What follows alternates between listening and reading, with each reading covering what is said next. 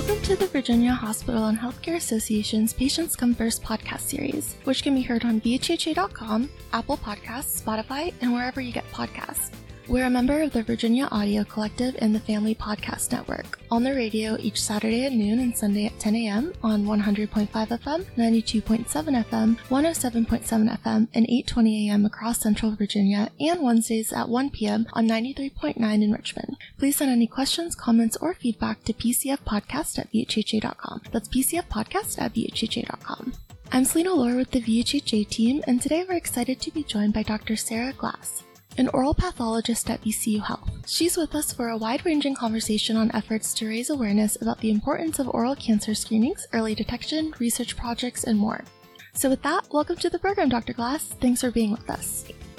Well, hello, and thank you so much for having me. Of course, we're really happy to have you. So, as we record this, we're approaching April, which is Oral Cancer Awareness Month. As a concept, oral cancer sounds fairly self-explanatory, but in researching the topic, it's clear there are many forms of cancer that affect the mouth, neck, and throat. I understand that about 54,000 Americans are diagnosed with these cancers each year, leading to more than 13,000 deaths. Beyond that high-level information, what are some of the most important things people need to know about these types of cancers? Well, I think just to start is the fact that you can have cancer occur inside the mouth. I was just having a conversation with my barista at the coffee shop the other day, telling him a little bit about what I do and that I teach our dental students how to identify oral cancer, and that you could tell he was surprised to know that you could get cancer inside the mouth. So about, I'd say, 90 or maybe even over 90% of the cancers that occur in the mouth are oral squamous cell carcinomas, and those are cancers that usually occur on the lateral borders of the tongue or the side of the tongue, usually in patients, oftentimes male, who are in their 50s or 60s, and we do see a link with tobacco use. But there are also some other cancers that can occur inside the mouth as well, so we can have salivary gland tumors occurring there. We can even see hematological malignancies occurring in the oral cavity. So there are actually quite a few things that we're looking for when we're doing our screenings for head and neck exams. So I teach our dental students here how to do those and how every single patient that they see should have an oral cancer screening. Sometimes we call them head and neck exams, which, as you pointed out, we're looking not just at the mouth, but also the skin and the head and neck region, feeling the neck, checking for any swollen lymph nodes, things of that sort. But also, we want our medical colleagues to be doing these, as well as patients knowing what they should look for when they're looking inside their mouth. Thank you so much for sharing that. And as we head into April, the Virginia Dental Association is trying to raise awareness about oral cancer risk factors and the importance for dentists to perform routine exams for oral cancer during dental appointments, which I know you just touched on. What message do you want to convey? And what are some warning signs that you would tell people to be on the lookout for?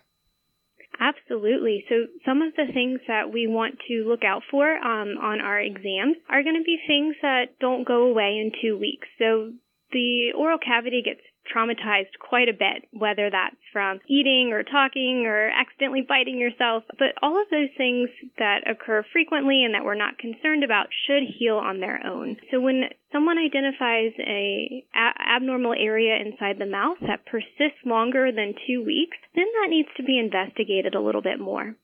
So some of the changes we're looking for are areas that are white and do not rub off. We call those leukoplakias, or areas that are red. We call those erythroplakias. So where we're starting to see some changes in the tissue, that's not quite right. The sides of the tongue, as I mentioned, is the most common location for oral cancer, with about 50% of them occurring there. But really, anywhere in the oral cavity is a place where we can identify cancer. So really getting in there and looking to see what we can find on exam will be important to make sure all of the sites are screened. And what's really neat about doing these exams is that we don't need any special equipment to do it. We just need to use our eyes and our hands to visualize all of the sites to see if we can find any of those abnormal mucosal changes.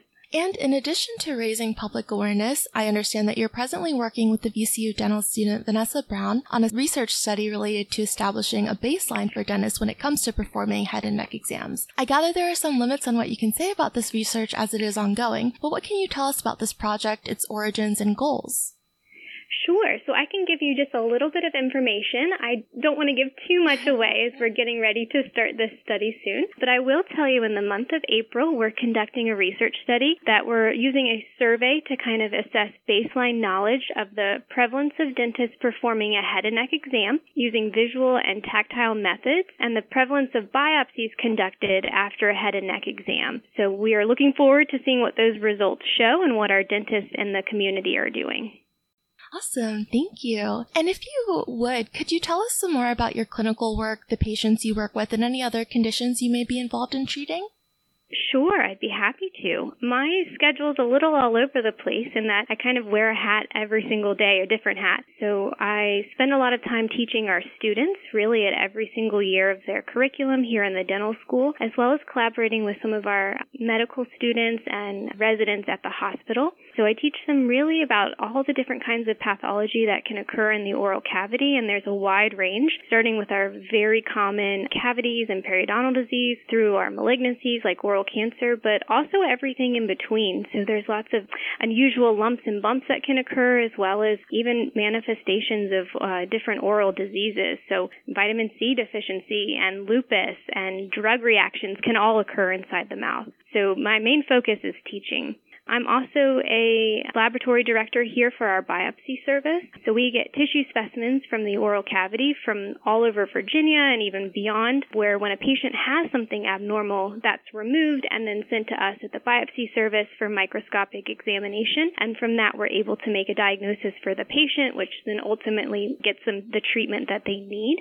I also see a handful of patients here in the clinic. I kind of think about it a bit like oral dermatology. So when patients have coastal diseases inside the mouth, conditions such as lichen planus, pemphigoid, pemphigus, things that are causing chronic ulcerations and pain and discomfort. I really help them manage those chronic conditions. And oftentimes they've seen multiple providers and have had some trouble finding someone to help them with their care. So I also see those patients. And then finally, I do a little bit of research when I have the time. And I also am just a resource for the community. So anyone with challenging questions when it comes to lesions inside the mouth, wherever they may be, I am available for them to utilize if they need to ask questions about what's going on with their patients. Thank you for sharing some of your time and expertise with us today. Before we finish up, Dr. Glass, we have 2 final personal questions for you to give our audience a sense of who you are beyond the work you do. To keep things interesting, we're introducing the element of chance, so we have a list of 10 questions. So could you pick 2 numbers between 1 and 10, and then we'll ask you the corresponding questions from a list? Oh, my goodness. Okay. Well, let's start with number 4. All right. Number 4.